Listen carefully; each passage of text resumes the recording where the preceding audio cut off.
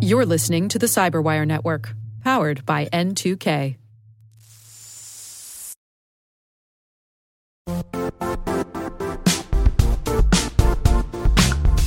Don't struggle to align your organization's cybersecurity with business risk. Get the only solution that goes beyond reacting to threats with vulnerability and risk monitoring. You need the next evolution of MDR, and only Critical Start delivers it. Critical Start doesn't just monitor and respond to threats. They put you in control by detecting suspicious activities, quickly responding to contain threats, and identifying your most critical assets and protecting them against vulnerabilities and exposures.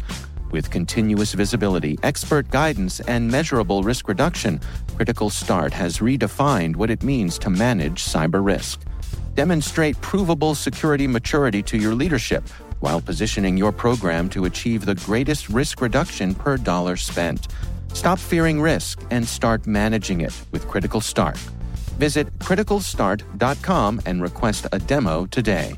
That's criticalstart.com.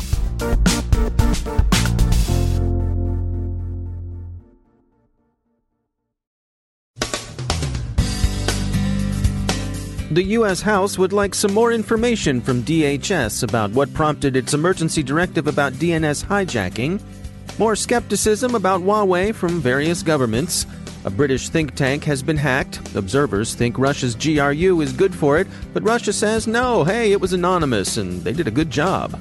Exposed databases leave financial information out for the taking, and creeps take over a family's nest.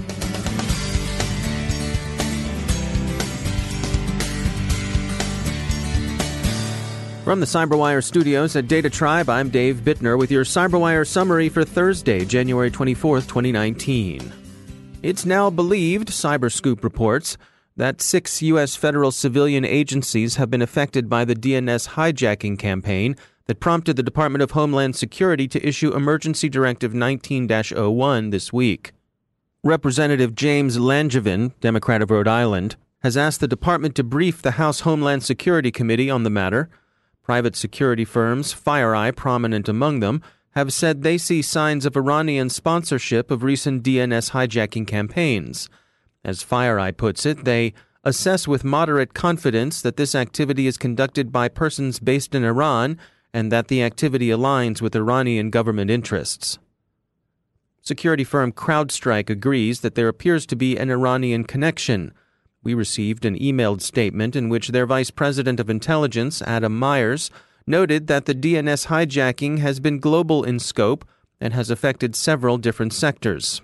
He said, quote, CrowdStrike Intelligence assesses that there is some basis to believe that the DNS hijacking campaign is attributed to Iran-based adversaries, given that the targets of the DNS hijacking campaign align with Iranian interests in the region, end quote. As always, remember that attribution is usually, especially in its early stages, based largely on circumstantial evidence. More governments express official skepticism of Huawei as a potential security threat, with recent animadversions from France, the UK, and Taiwan. The Russians apparently haven't been idle either. BuzzFeed reports that the Integrity Initiative, a project of the Institute for Statecraft, a British think tank, has apparently been hacked, with stolen material appearing in Russian outlets Sputnik and RT, framed in stories alleging the initiative's role in fomenting anti-Russian sentiment. As RT puts it, quote, by all means smear an attack, but be honest about it, end quote. RT adds that honesty would consist in admitting that they represent a conspiracy of mainstream media and Her Majesty's Foreign Office. The Russian outlets disclaim any role whatsoever in the hack, which Sputnik says revealed that the Integrity Initiative is, quote, an international anti-Russian information warfare effort funded by NATO and British state organs, the Foreign Office and Ministry of Defense, end quote. Instead, they credit Anonymous, which they say has been posting files taken from the initiative's servers since November 5th. A lot of the stuff has been posted to the Cyber Guerrilla site, along with disclaimers that it comes from Anonymous, that they warned the British government, and so on and so on. The Integrity Initiative has devoted considerable attention to exposing Russian information operations. The UK's National Cybersecurity Centre and others are examining the initiative's servers and its employees' devices for evidence of compromise. Suspicion on grounds of motive and a priori probability has turned toward Moscow, despite all the woofing about Anonymous, but the investigation is still young, and the Integrity Initiative has taken its content offline until further notice. The GRU, whom you may know under one of its many names as Fancy Bear, has been known to devote some attention to think tanks in the past. It's also worth pointing out that it takes more than syncing your posts to begin on Guy Fawkes Night to establish your identity as a member of Anonymous, so we're reluctantly moved by skepticism by RT's and Sputnik's pious claims that Anonymous did it. Could we see some ID? Maybe a Guy Fawkes mask?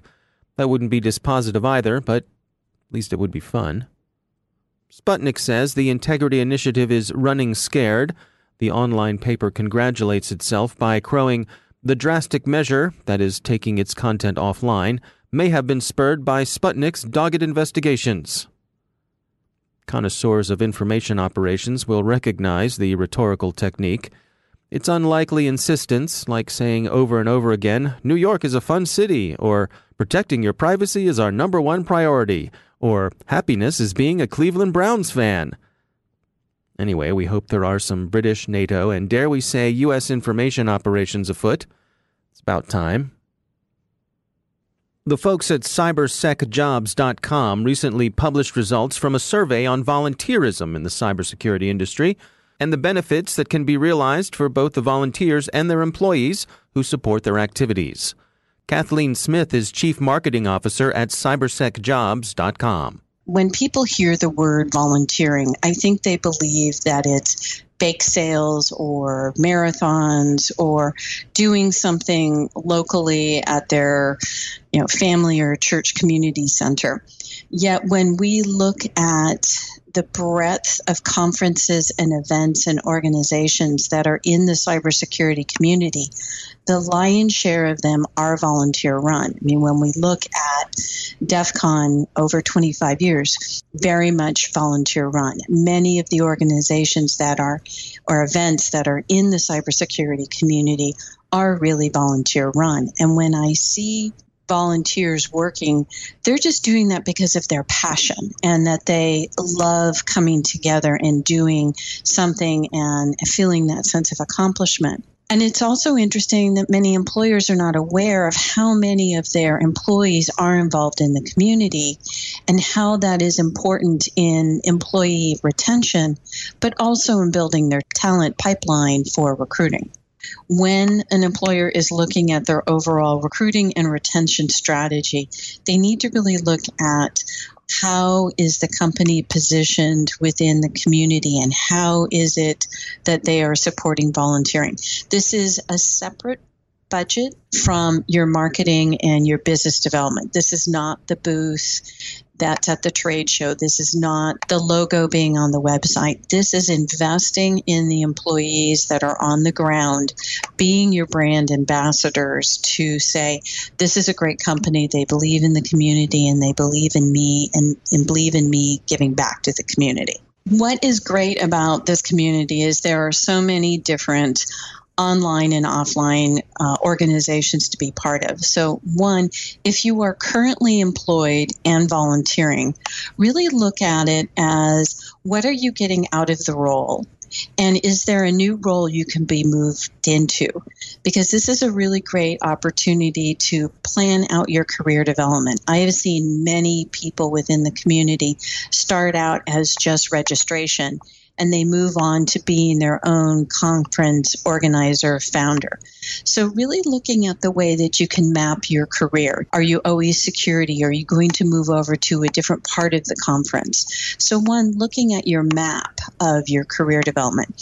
If you're not volunteering and you want to get into the community, really check out the websites of organizations that are of interest to you. There are many that are solely online. There are many that that are solely offline, and really see if the mission of the organization matches your personal passion.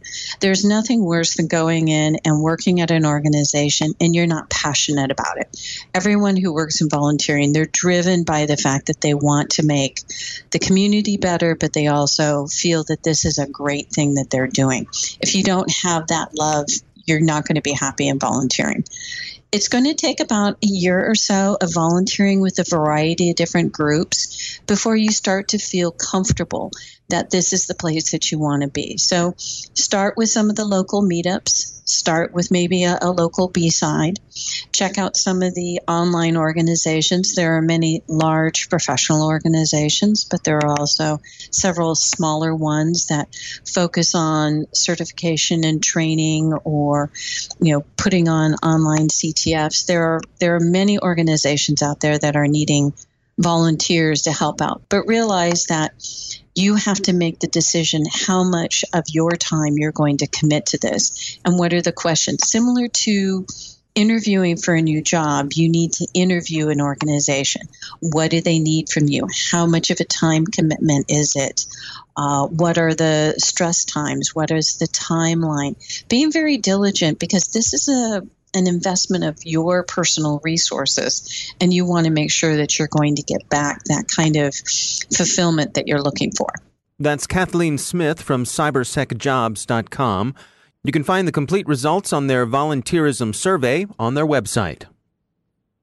Researcher Bob Dychenko has provided details on the exposure of more than 24 million financial and banking documents in an unsecured Elasticsearch database.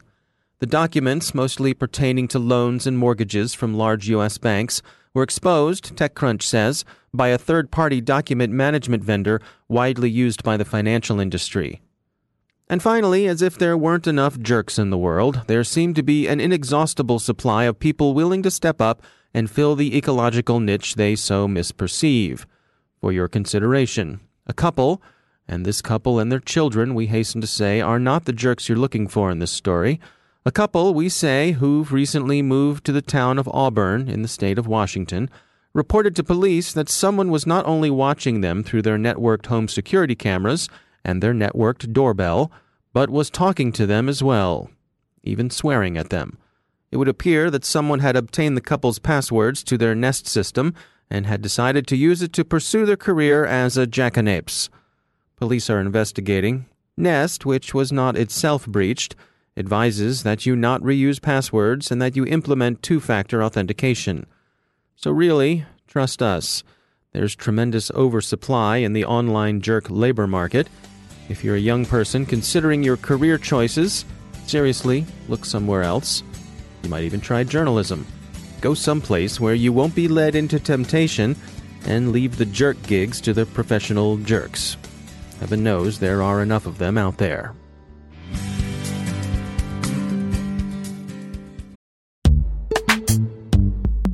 Every day, your IAM tech debt grows. Your multi-generational services struggle to work together. Building an identity fabric can fix this. It makes all your identity tooling stronger and allows you to connect any app to any service you want to use, with zero coding, zero maintenance, and zero app downtime. Strata's identity orchestration platform separates the identity logic from your applications, so you can optimize existing IAM tools and manage them in a single control plane. Now, every vendor, standard, and architecture work together. In short, building your identity fabric means you can secure your non-standard apps, keep your complex access policies, retire outdated IDPs, and modernize in record time. So build your fabric with Strata Identity and get rid of tech debt for good. Visit strata.io/cyberwire, share your identity priorities, and receive a pair of AirPods Pro. Offer valid for organizations over 5,000 employees. Connect today at strata.io/cyberwire.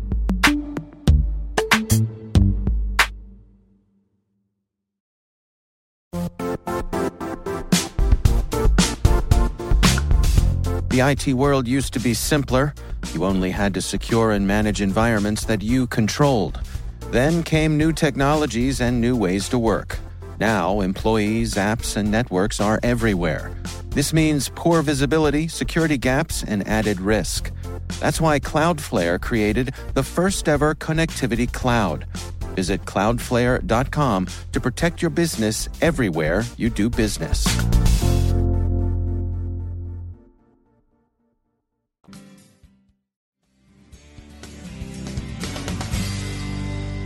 And joining me once again is Ben Yellen. He's a senior law and policy analyst at the University of Maryland Center for Health and Homeland Security. Ben, it's great to have you back. You sent over this interesting case. This is from the Court of Appeals of the state of Alaska, and it has to do with a laptop and personal privacy and so on. Dig in here. This is an interesting one. Yeah, it is. So a Fourth Amendment case that comes from the final frontier in Alaska. It involved an individual, a woman named Erin Poland, who was a former assistant AG in that state. She was convicted for official misconduct. So the alleged crime was that she was using her position as a legal advisor to the Labor Relations Agency in Alaska to benefit her personal friend. Now, that personal friend was not an ordinary friend of hers. It was a close friend, and they happened to share an apartment. So this friend named Sky McRoberts, she owned what was essentially a large apartment, it seemed like, and Poland, the defendant in this case, rented a portion of that apartment, which wasn't really separated by any physical barrier. So Poland was the tenant, and her good friend was the landlord. Now, this good friend was suspected of her own financial crimes. So the police, well, they suspected that Poland might have participated in some official misconduct, didn't have probable cause to get her, but they did have probable cause. They established probable cause to get a warrant to search Sky McRoberts' house for any evidence about her potential financial crimes. And as part of a search of their house, they uncovered the computer of the defendant, Erin Poland. And they searched that computer, and contained within stored text messages was incriminating evidence that Poland indeed abused her position of power. She engaged in official misconduct, and she was convicted. And the holding in this case was that the Alaska Court of Appeals overturned her conviction on a couple of grounds. And these get into really interesting digital privacy issues. For one, they said the computer is not like any other effects that exist in a person's house for Fourth Amendment purposes. So there's this sort of long-standing Supreme Court doctrine that if you get a warrant to search somebody's house, you can search everything in that house, even if it doesn't belong to the owner, even if it belongs to a tenant. And in the past, that's applied to things like physical files or notes or whatever other, things you can find in a given residence. But what the court here is saying is that the computer is fundamentally different. It is personal. It contains our private secrets, and it shouldn't be considered just a standard effect, a thing that's lying around the house.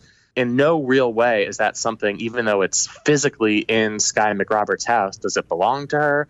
There's no evidence that Sky McRoberts was using Poland's computer to hide evidence of her own crimes. And without that sort of suspicion, the government had no right to open this computer. That's one of the profound holdings in this case that presents very significant Fourth Amendment issues. So help me understand the implications of this. Does this mean that if police are serving a search warrant in someone's home, and they happen upon a laptop, can they can gather that laptop, but then do they have to go back to the judge and say, we'd like additional permission to dig into this laptop here? So if they have reason to believe that laptop does not belong to the person named in the warrant, the implication of this decision is yes. They would have to get a separate warrant to access that laptop, because even though they were able to legally enter the physical space listed in the original warrant, this computer, for Fourth Amendment purposes, is not part of that physical space. It sort of exists in the ether. It's not like going into somebody's house and searching through their file cabinets, because of how personal a laptop is and how much of an individual's private life can be maintained on that device. And, because it is presumably password protected in a way that the landlord in this situation couldn't gain access to it. So, yeah, that is the natural implication here, is that you would need a separate warrant to access this device. The this isn't just a thing lying around the house. This is something that's more deeply personal, that's more deeply revealing, and it merits its own Fourth Amendment protection. And I think that's continuing a broad trend in digital privacy that we've seen across a number of cases over the past several years. Yeah, it's fascinating. Ben Yelin, thanks for joining us. Thank you.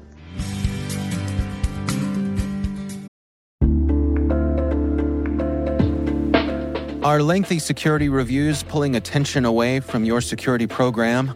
With the largest network of trust centers, Vanta can help you streamline security reviews to win customer trust, save time, and close deals fast. Proactively demonstrate security by showcasing key resources like your SOC 2 or ISO 27001 and provide real-time evidence for passing controls. And when a security questionnaire is required, Vanta takes the first pass for you. Visit vanta.com/cyber to take a self-serve tour. That's vanta.com/cyber.